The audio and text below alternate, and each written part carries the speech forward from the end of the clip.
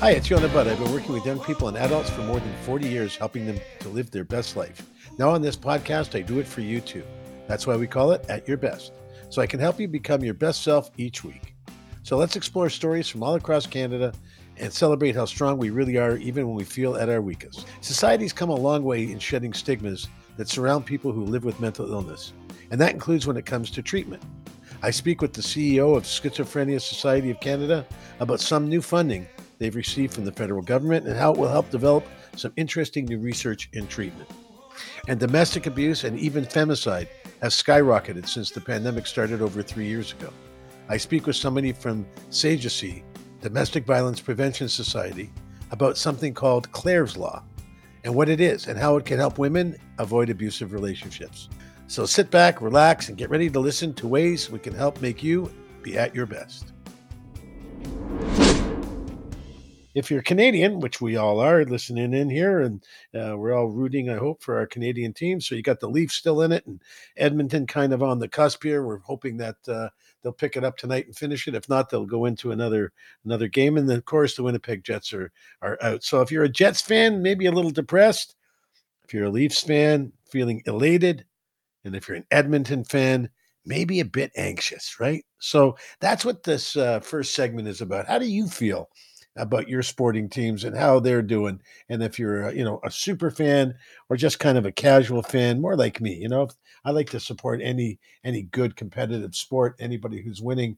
I kind of like to be part of a winning team like most of us. But, really at the end of the day, I'm just good. I'm up for a good sporting event to see teams at their best, right? So why are people so passionate and emotionally attached to their sports teams and to the competitors, right? So the people, people are crazy about how they're feeling about whether the Toronto Maple Leafs win or whether it's an Edmonton win, but not just for hockey, for tons of sporting events.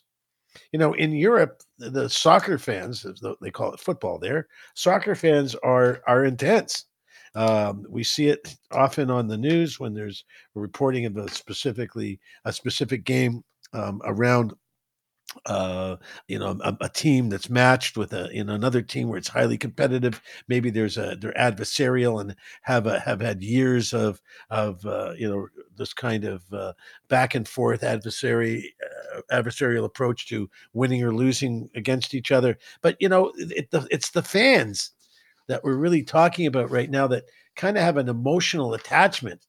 Right? A lot of people have an emotional attachment to their sporting event and to their teams. It's an age-old obsession with sport. And more importantly, it's an alliance to certain athletic teams or sometimes specific players. For example, most sports fans have teams that their families have supported. There's a lot of people in families that have supported the Leafs or Vancouver teams, Edmonton teams, Winnipeg teams. Sporting teams from their cities, from cities they used to live in, from cities maybe that they went to school where they went to school and have an impact on them now. Trying to keep their college. College support up for the teams that they kind of grew up with. Feeling of identity. People find an identity with a community of fans, right?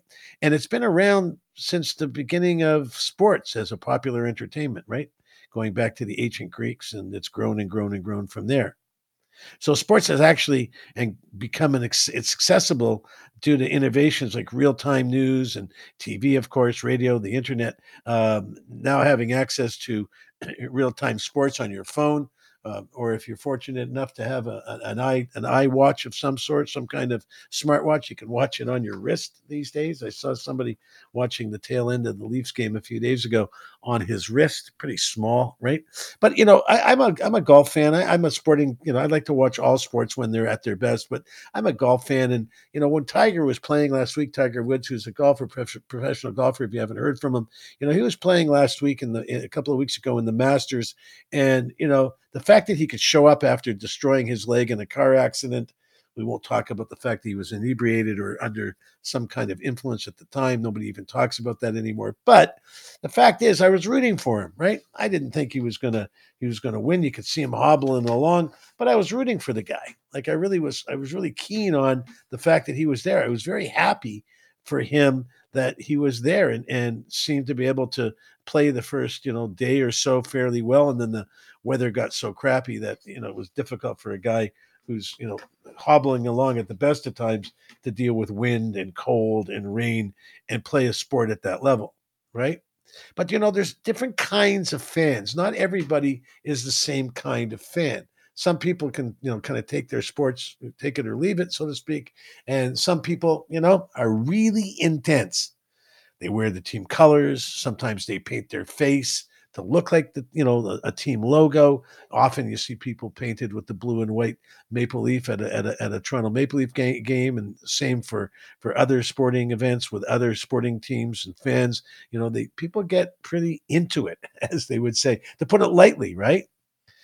But I talk to people who sometimes get depressed when their teams don't do well. I talk to people who are so excited when their teams do well that it's like they won themselves. And I keep thinking to myself, it's great to be a fan, but honestly, we're talking when they talk about we won and we lost, and we could have played better, we should have done this, we should have put in this guy. People really identify as being part of the team, almost on the team, right? It's almost like you're on the team with the participation that comes with such high emotion. So there's a fun side, right? They're highly identified fans, is what they're called. There's a fun side. Need to belong, be part of a fan group. Whether it's a TV show, a country singer. You want to rate, root for your favorite singer on those shows where you get bounced off if you don't make it to the next level, right? You have to kind of sing through. So everyone has a fan that they're rooting for. People are rooting for teams on Survivor for years and years and years. People are just so fans are so focused on it, right? And then there's a flip side of fans that are a little more dysfunctional, right? Like highly identified fans are those that are more optimistic about their team. They stand clear in the stadium parking lot. That you can see that they're keen on the game. They're feeling good about going into the game. They're excited. And then there's a whole dysfunctional side, as according to this report. There's a whole dysfunctional side of fans that are more likely to be aggressive at a sporting event, shouting at rival fans and insulting the referees and really getting into the game in a nasty kind of way, right? And humans have always sorted themselves into some kind of group, in groups, out groups, right? And police those boundaries with aggression sometimes. And the research suggests that fans who launch verbal or physical attacks on rival fans do so not because they're highly identified, but because of their individual personality characteristics, right? So fans who behave aggressively at sporting events or in online spaces may have narcissistic traits, lower levels of self-esteem, and thus respond with aggression to any perceived slights or downward revisions of their fragile self-concept that comes with a loss. Really getting into it in a big way. So that's kind of, I'm trying to figure out if you're that kind of fan. Does it really make you kind of out there and you're, really affect your whole day, whether your team wins or loses? Or are you able to enjoy the game for the benefit of enjoying the game? And most of us are just, fans, one team or another. We enjoy the game for the entertainment value. We don't seem to put down other people who root for a team that's not ours. We're not wishing horrible things on the other players so that, someone slips and falls or breaks their ankle. Like there's fans out there that really wish bad things on the other side. It's almost like giving them some kind of voodoo X, right? Some kind of bad karma to see if you can, somehow influence your team to the other side to lose so that your favorite team can win. Anyway, we're going to talk about it a little bit more as we get into the show later on in the second hour. So stick with us if you want to continue to have this chat about fans and how we behave, some not so good and some better than others. Are you at your best or perhaps not?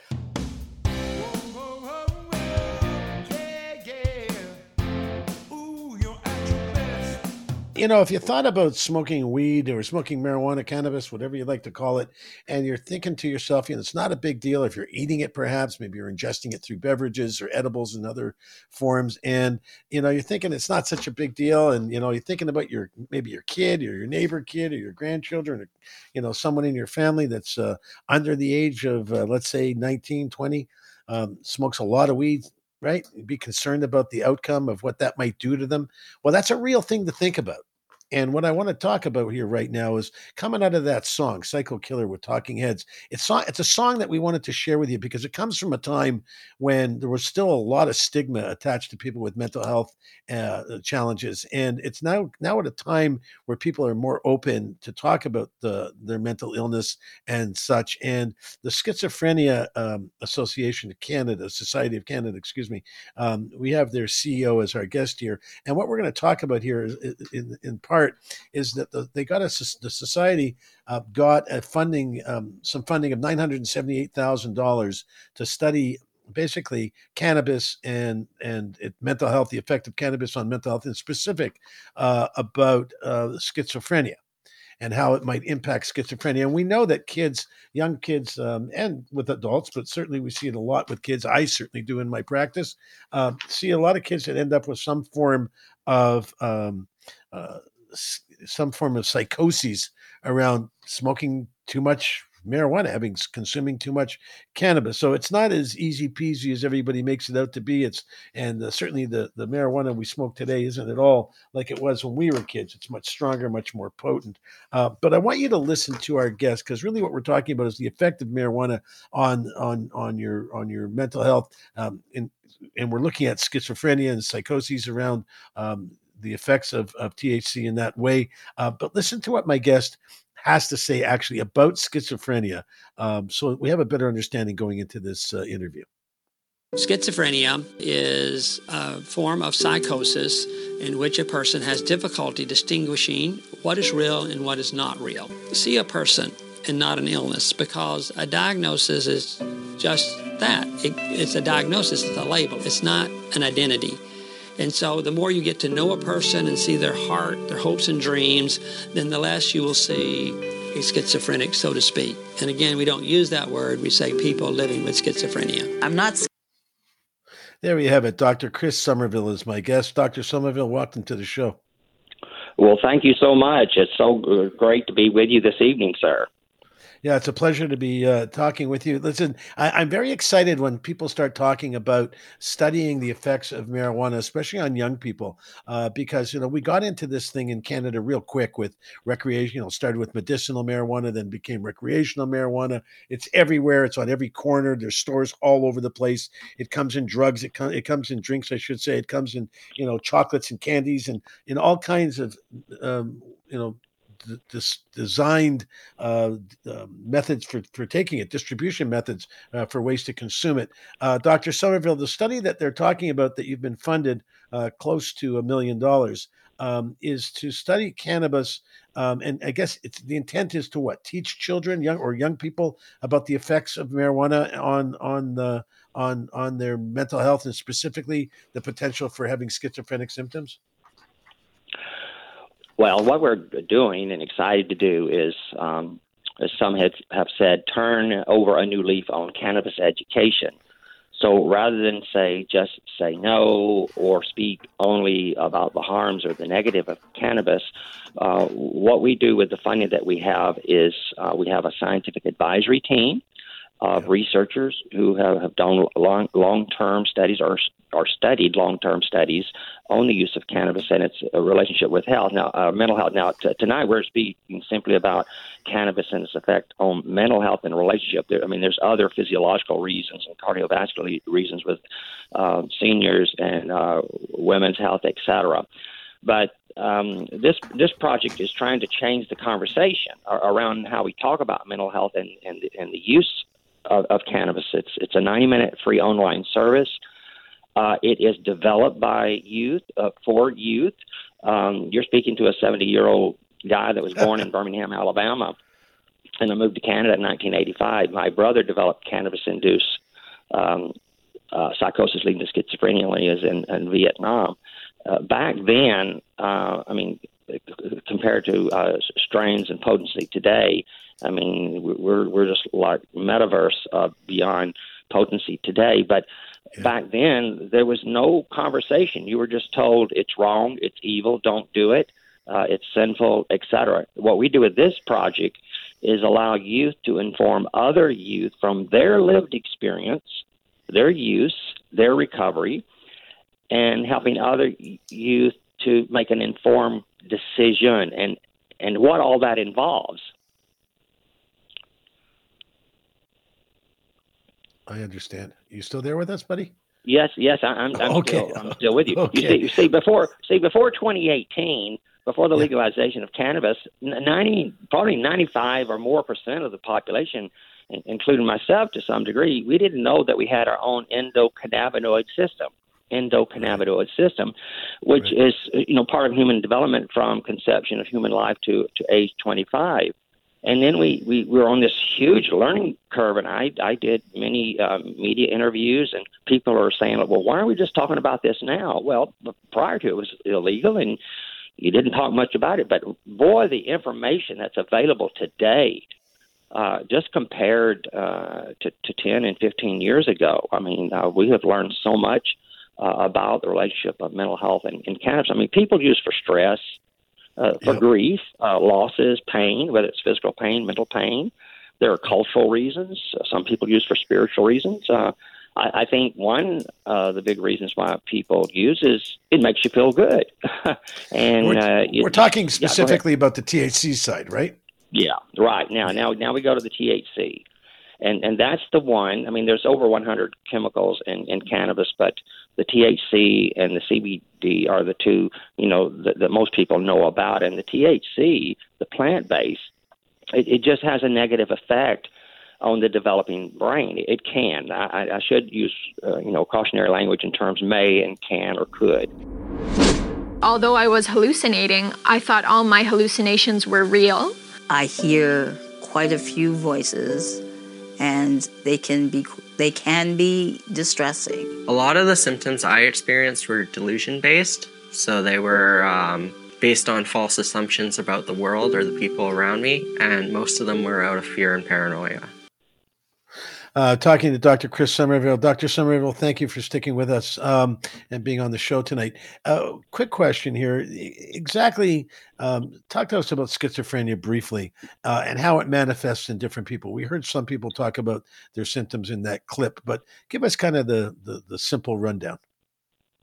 Yes, I'll be glad to do that, hoping that your audience will realize that most people who use cannabis will not develop schizophrenia. Schizophrenia, though, is psychosis, and so psychosis can be caused by a number of things and associated with other illnesses like Parkinson's disease, epilepsy. In terms of mental health, the use of cannabis as a psychoactive, which is probably the most used psychoactive drug in North America, if not around the world. So depending on particular situations, it can cause depression and anxiety in people, even though people do use cannabis for their depression and anxiety. But it, in fact, for many people, can worsen that to the point of full-blown psychosis being developed, which is hallucinations or delusions, difficulty knowing what's real and what's not real. Two other things I'd say real quickly is that if you have a mental illness, you're about 5 to 7 times more likely to develop psychosis if you use cannabis, and that's just fact. So people that are executive function.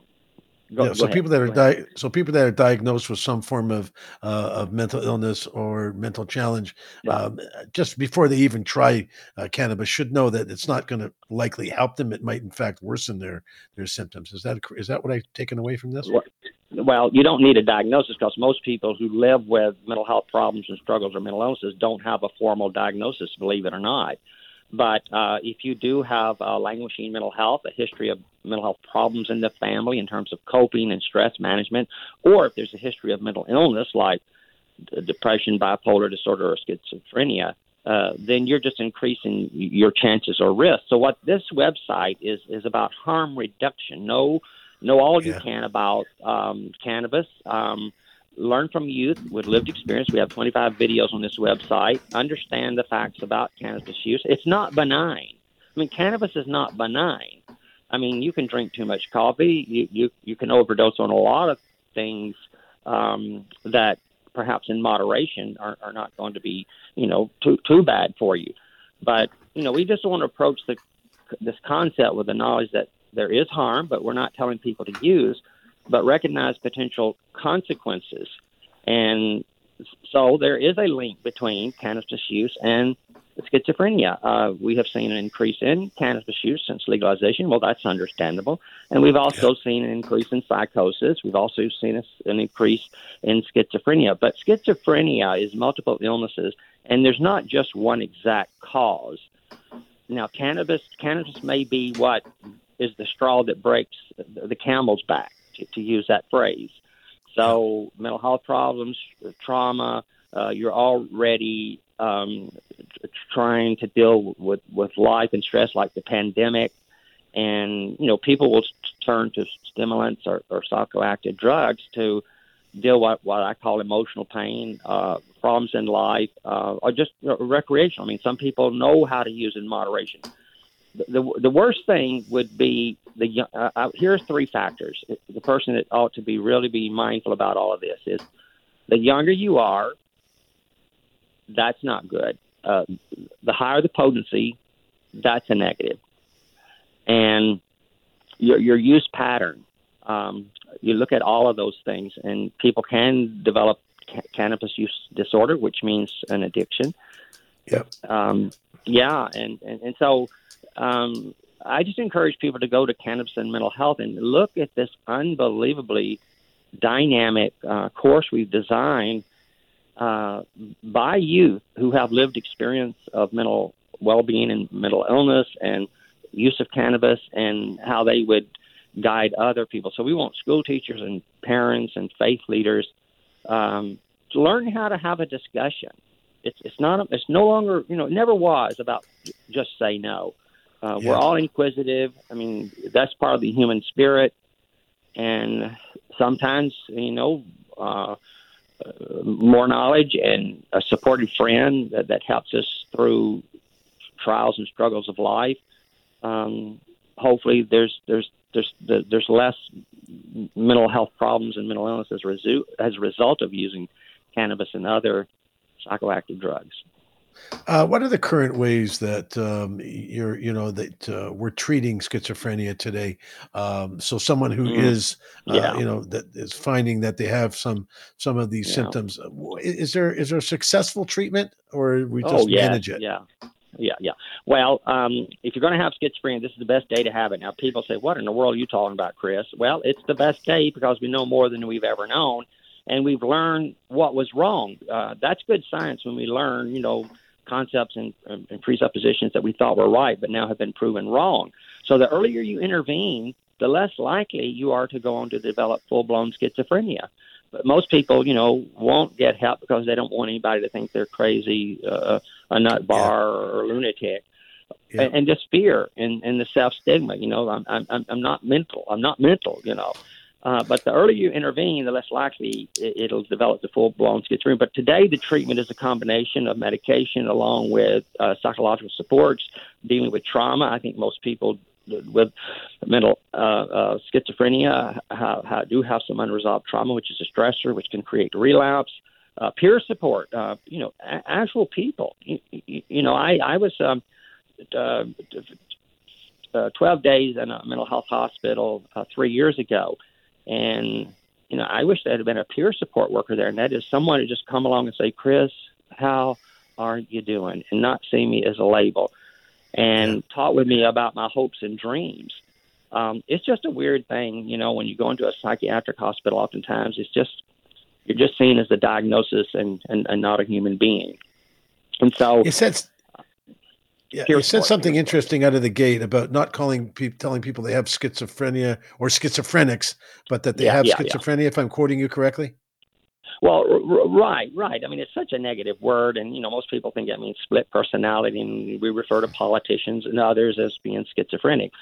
But it is not multiple personality disorder. And a diagnosis is based upon a psychiatric evaluation, looking at cluster of symptoms, and then you have this big book called the Diagnostic Statistical Manual, which is all about observations, and you give what you observe a label. So the person has depression, they have bipolar. So when people come to see me, I find a way when they say, "Hey, I'm a schizophrenic," and they say, "What about you're a person who is living with or dealing with schizophrenia?" Because schizophrenia is just a label; it's not your identity. And Yeah, that's one of the reasons why people do use psychoactive drugs is a search for identity. Back when I was young, the song "What's It All About, Alfie?" and is that all there is to life? And so, it doesn't have to be as complex, and it doesn't have to be a taboo subject. And there's just so much information out there to help people make informed decision making. Understand yourself. Why do you use? How often do you use? Harm reduction in terms of don't use and drive. Right. There's so many things around it in terms of common sense and encouragement. And if we don't create compassionate ways of communicating with our kids and with our colleagues, then they're just going to walk. They're just going to walk away. I mean, a Health Canada logo is probably the worst thing anybody can see. Because that's Health Canada. They're supposed to tell you no.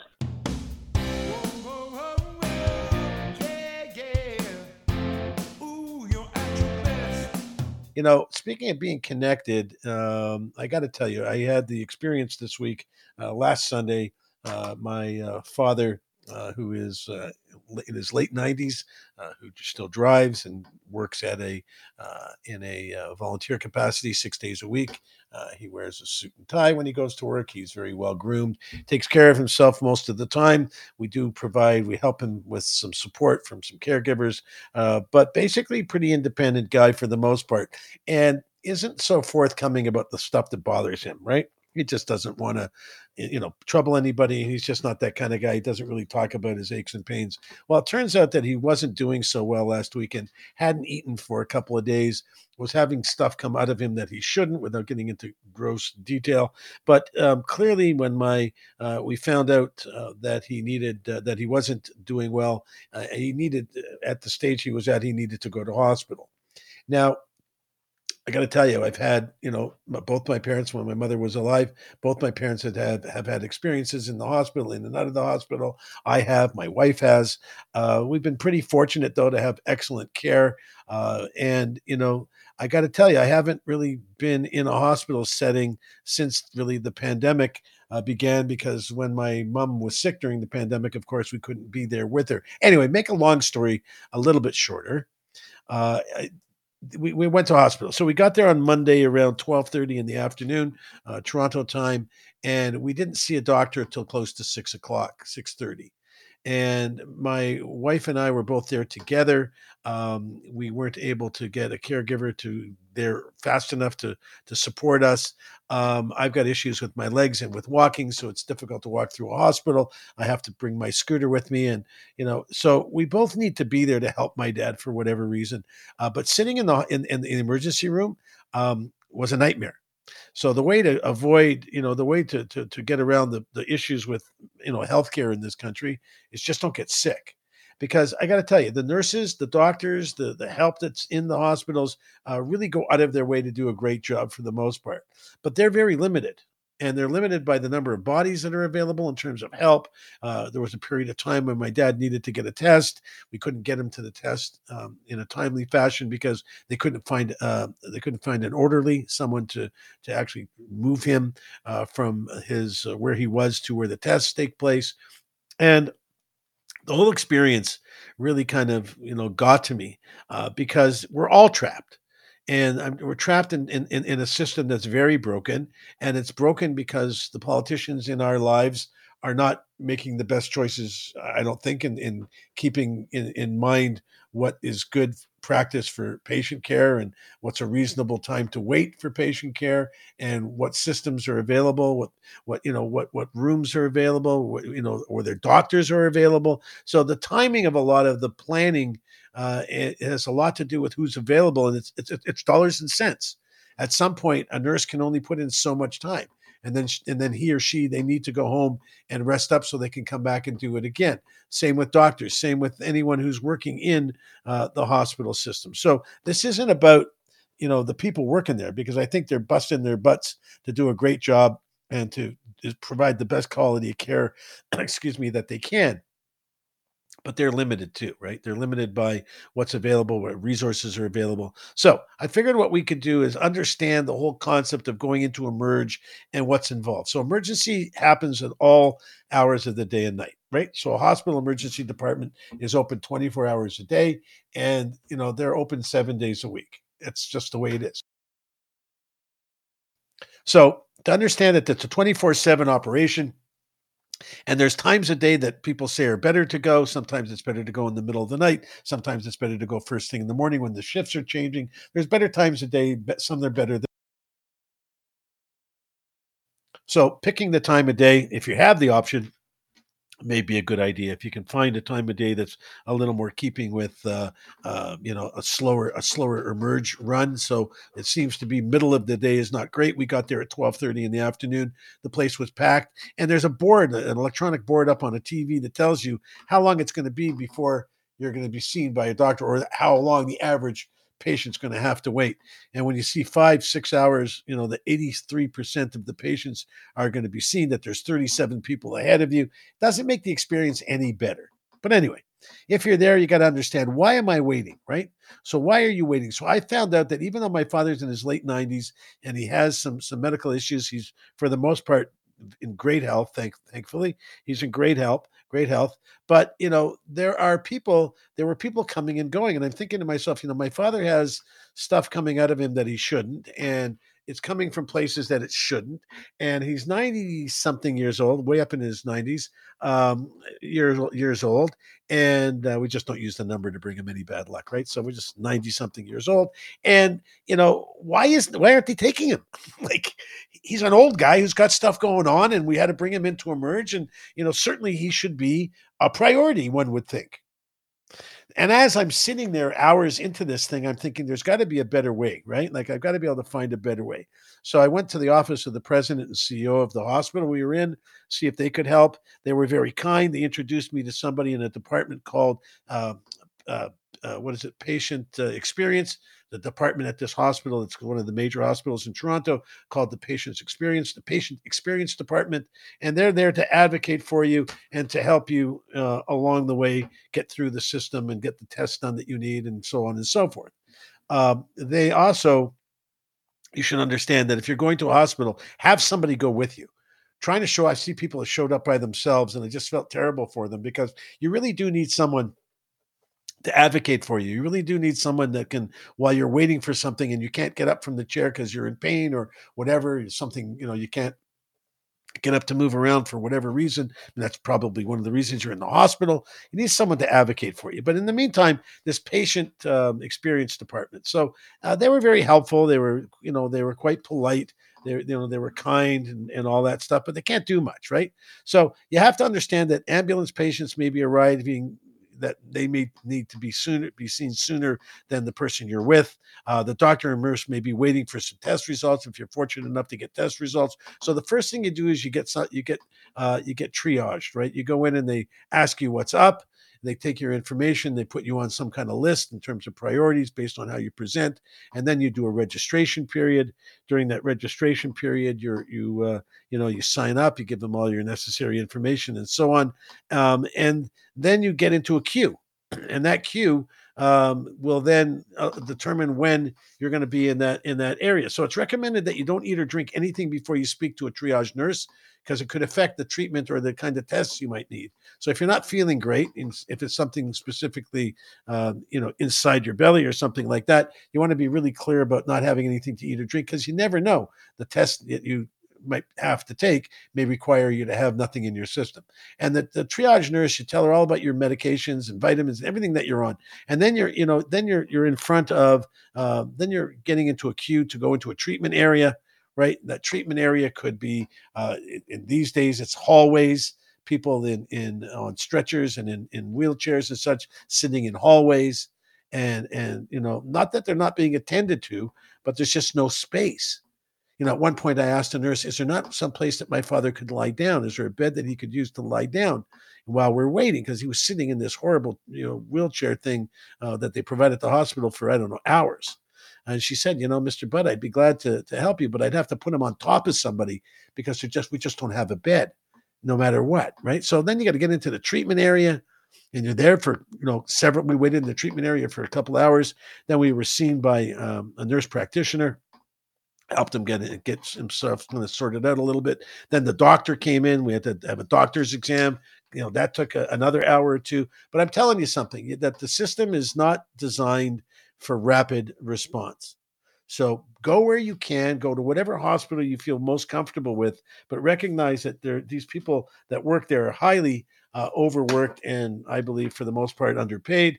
That's another discussion. But, they're doing their best to be at their best, but they're limited to what's available and what money can buy. And, more people on staff, not double shifting and sometimes triple shifting, just not a good thing, right? So if you're sick, try to take care of yourself at home, see a doctor virtually. But if you have to go to hospital, be prepared to be there for some time. Bring something to read, something to drink for those that are coming as guests or as not as guests, but as caregivers.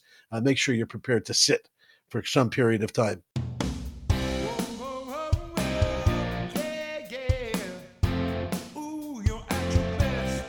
If you heard the tail end of the first segment, I was talking about being in hospital and being in hospital with my dad for the last week or so. He's still there.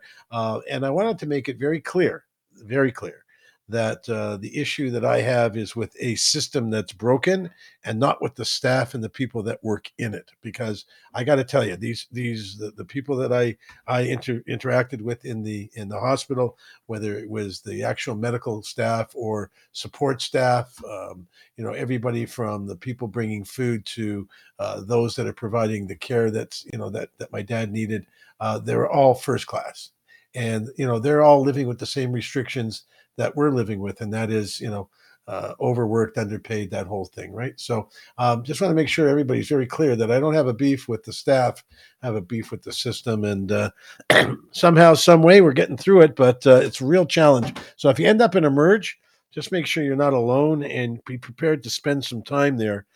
So have some stuff to read or listen to, and snacks for those that are able to eat. If it's, you go in with something wrong with your ankle or something like that, you don't need to worry about whether you're eating or not. But if you got a tummy ache or something, you want to be careful not to eat anything, because it might mess with the type of test that they're going to require you to take, and then you have to come back or wait longer, or something like that. Anyway, the trick is just don't get sick, or don't get sick enough that you need to be in a hospital. Okay, I want to get back to our weekly series. We've had a series for the last couple of weeks about making kids champions, making your children great, helping them be the best that they can be. And we went through teaching and things and stuff that we can learn from, in terms of teach things that we teach them, things that we give them. There's a whole process in learning about your children, or about the children you're interacting with or working with.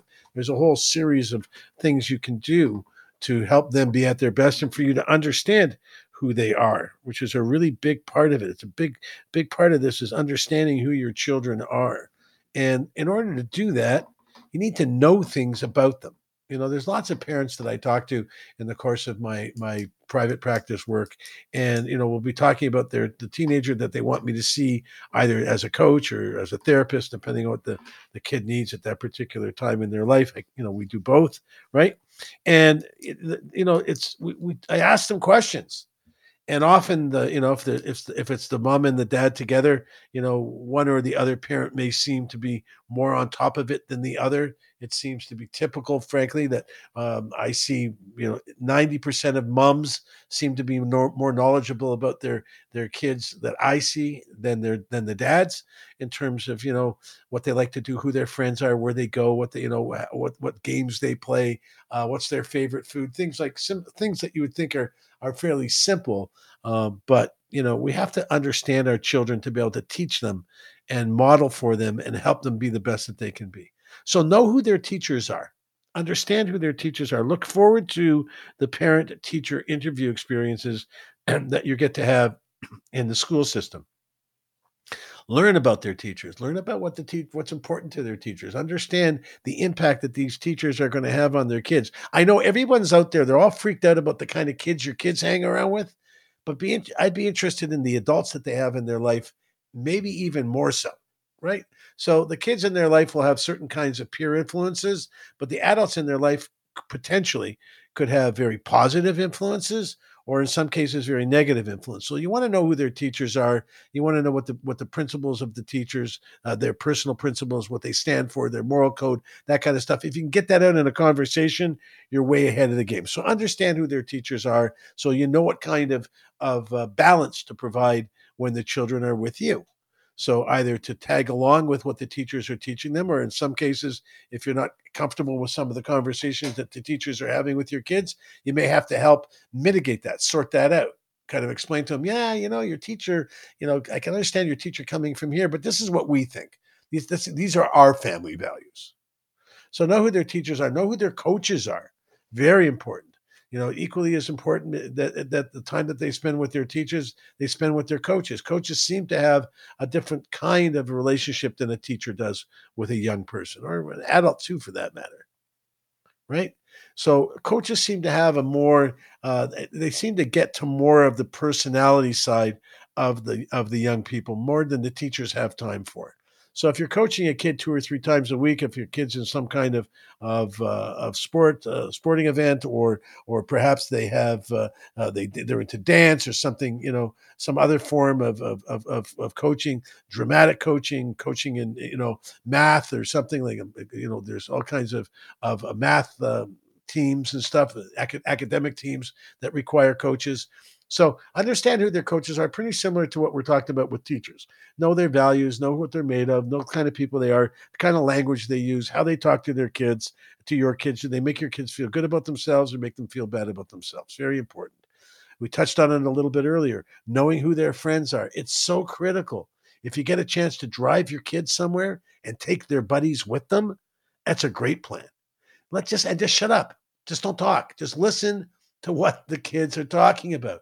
Just pay attention to what they're talking about. Don't ask questions. Don't try to be cool and hip and jump in it and like, yeah, I know what they're talking about. I know that band. I know that thing, right? Like, just let them talk. Just be a cab driver. Be a bus driver. Just do your job, getting to and from, and keep your mouth shut and listen.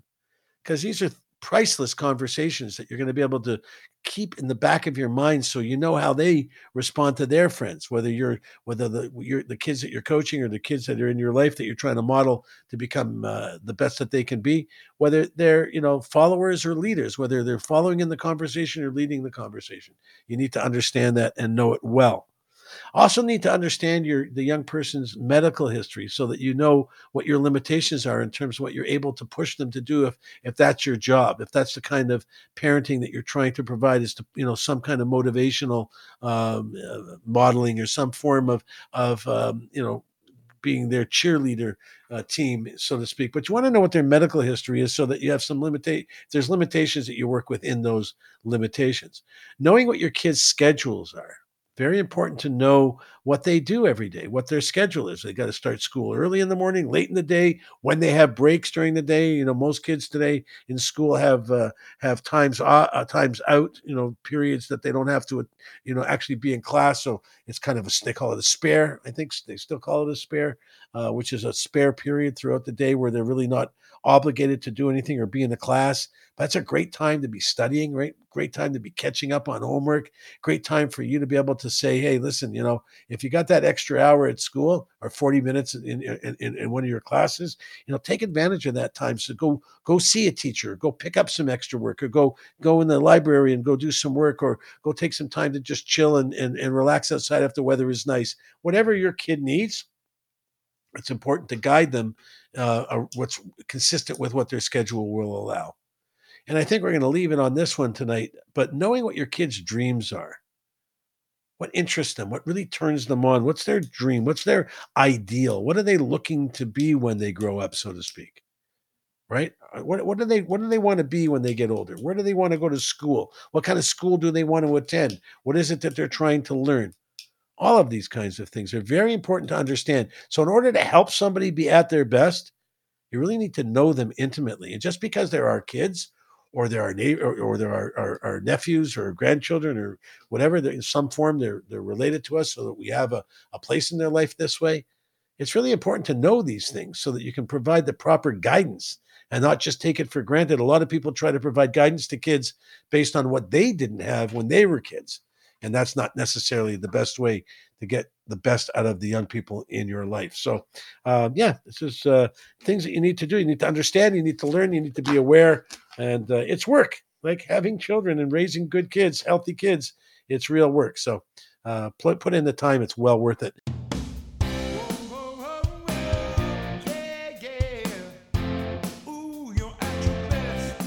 There's a new law in that we're looking at here in Canada.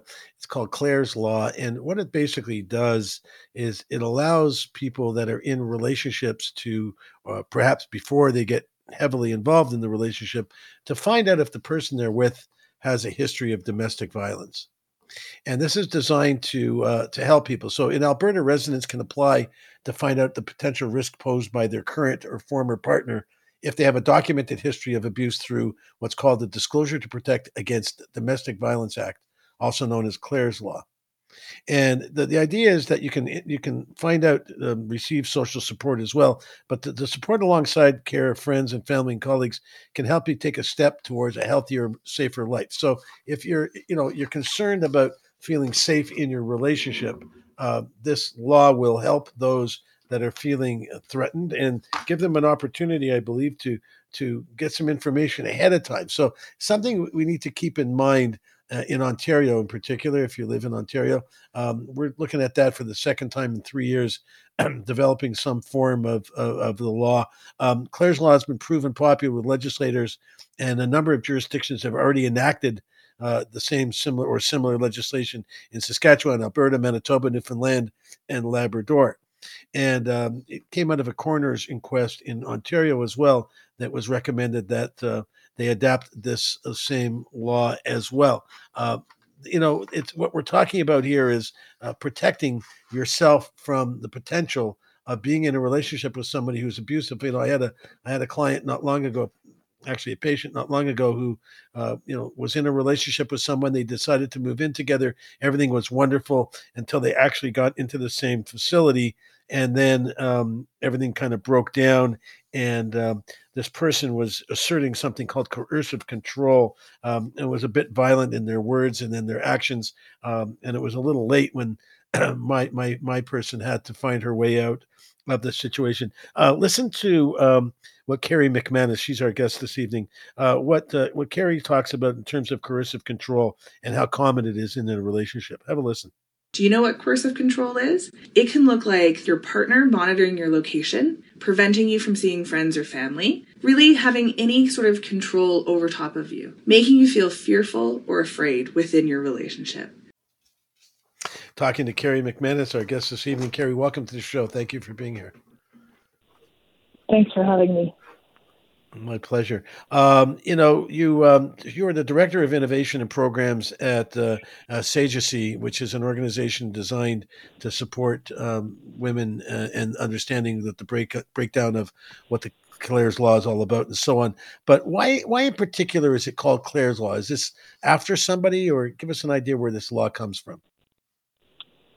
Yeah, so the law originated in the UK, and it is named after someone named Clare Wood, who was a victim of domestic homicide at the hands of a partner that post the homicide, when doing a coroner's inquest, it came out that he had quite an extensive history of violence and abuse against former partners. And Clare's family really advocated for a change to be made so that information could be made available, because they felt that if that information had been available to their daughter, that might have made a difference in her, feelings about being in the relationship and how that played out.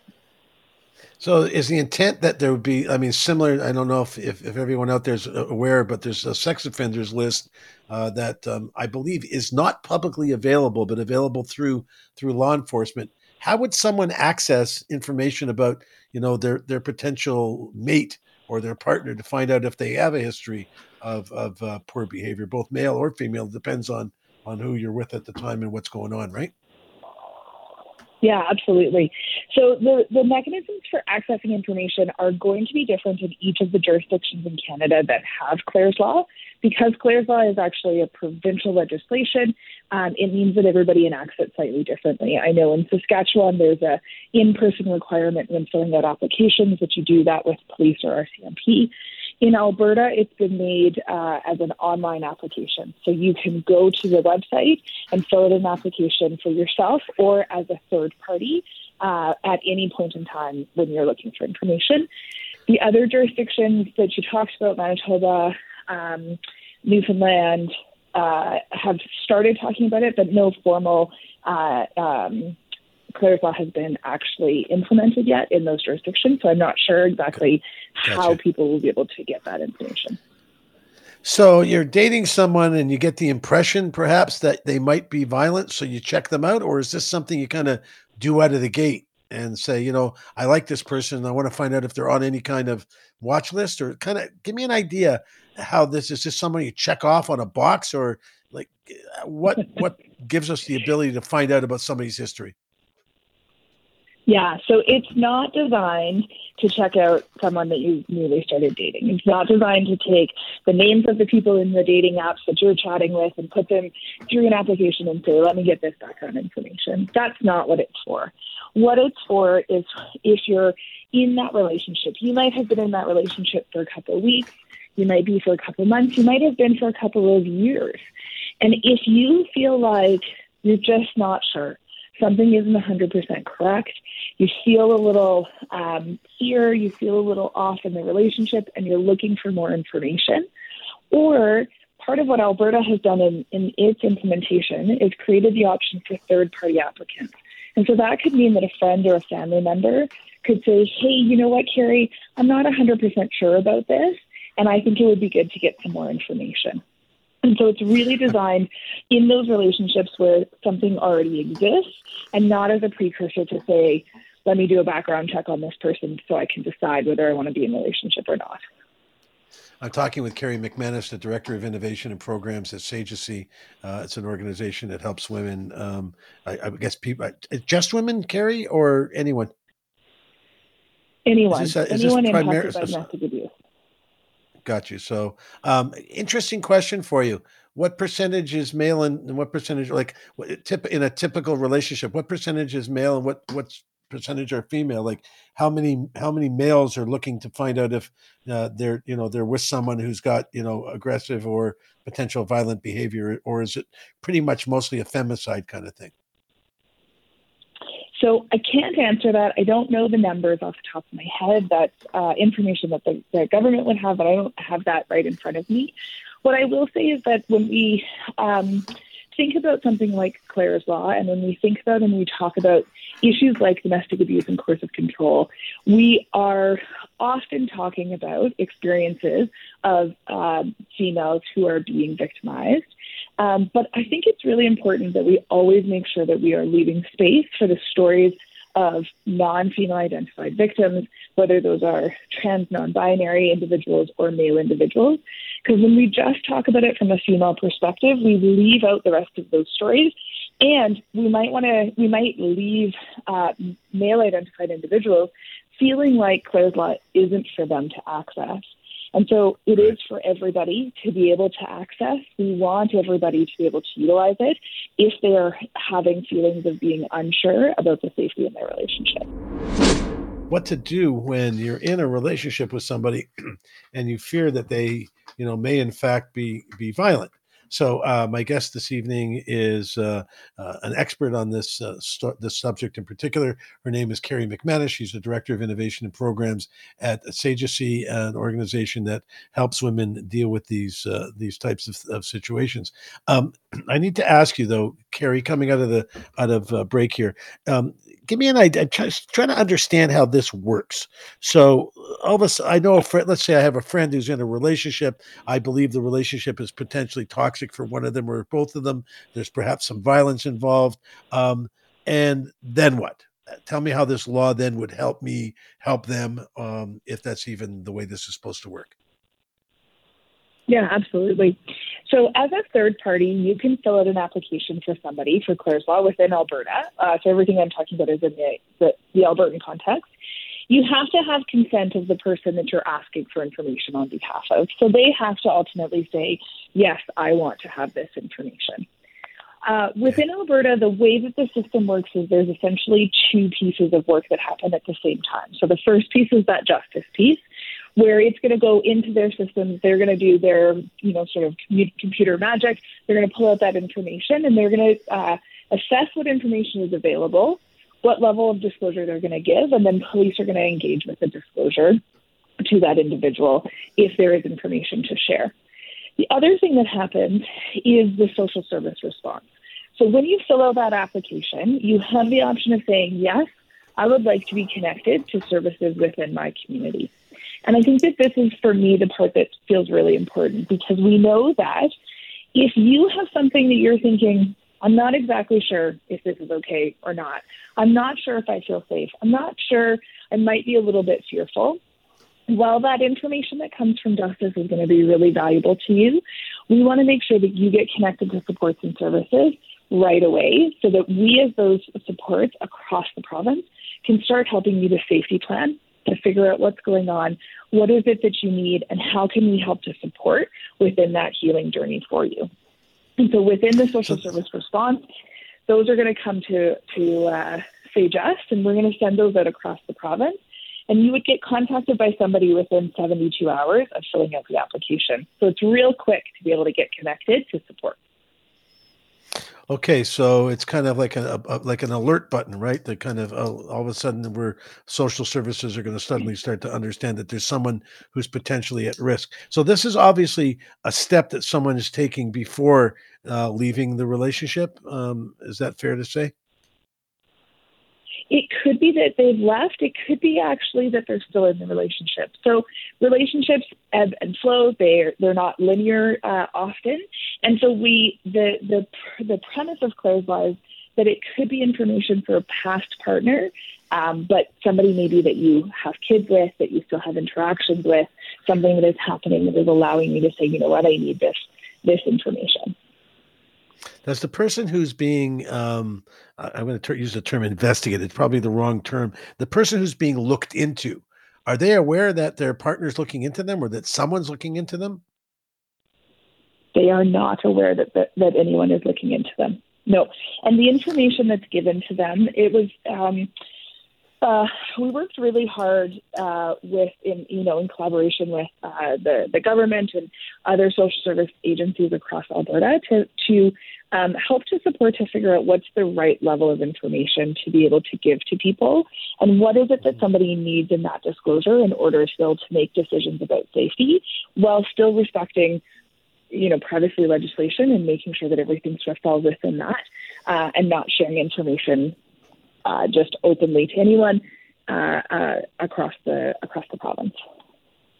So am I to walk away thinking that what the type of information that someone might get would be, they've had a previous experience with the law, or they've been someone's, inquired about them. Like, what type of information would one get if the application is successful and they're in fact going to get the results that they're looking for? So the type of information, again, is going to change jurisdictionally depending on where you are in Canada, and what each of those sort of jurisdictions have worked out within that.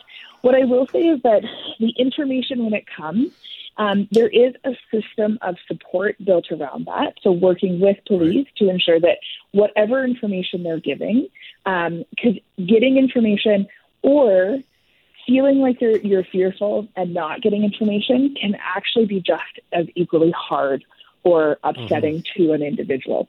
And so we've the programs are designed to be able to support people to say, here's a disclosure, here's information, and that might be hard. Or, you know what, we don't have information, we don't have a history, and that might still be hard because the thing that caused you to want to make this application still exists.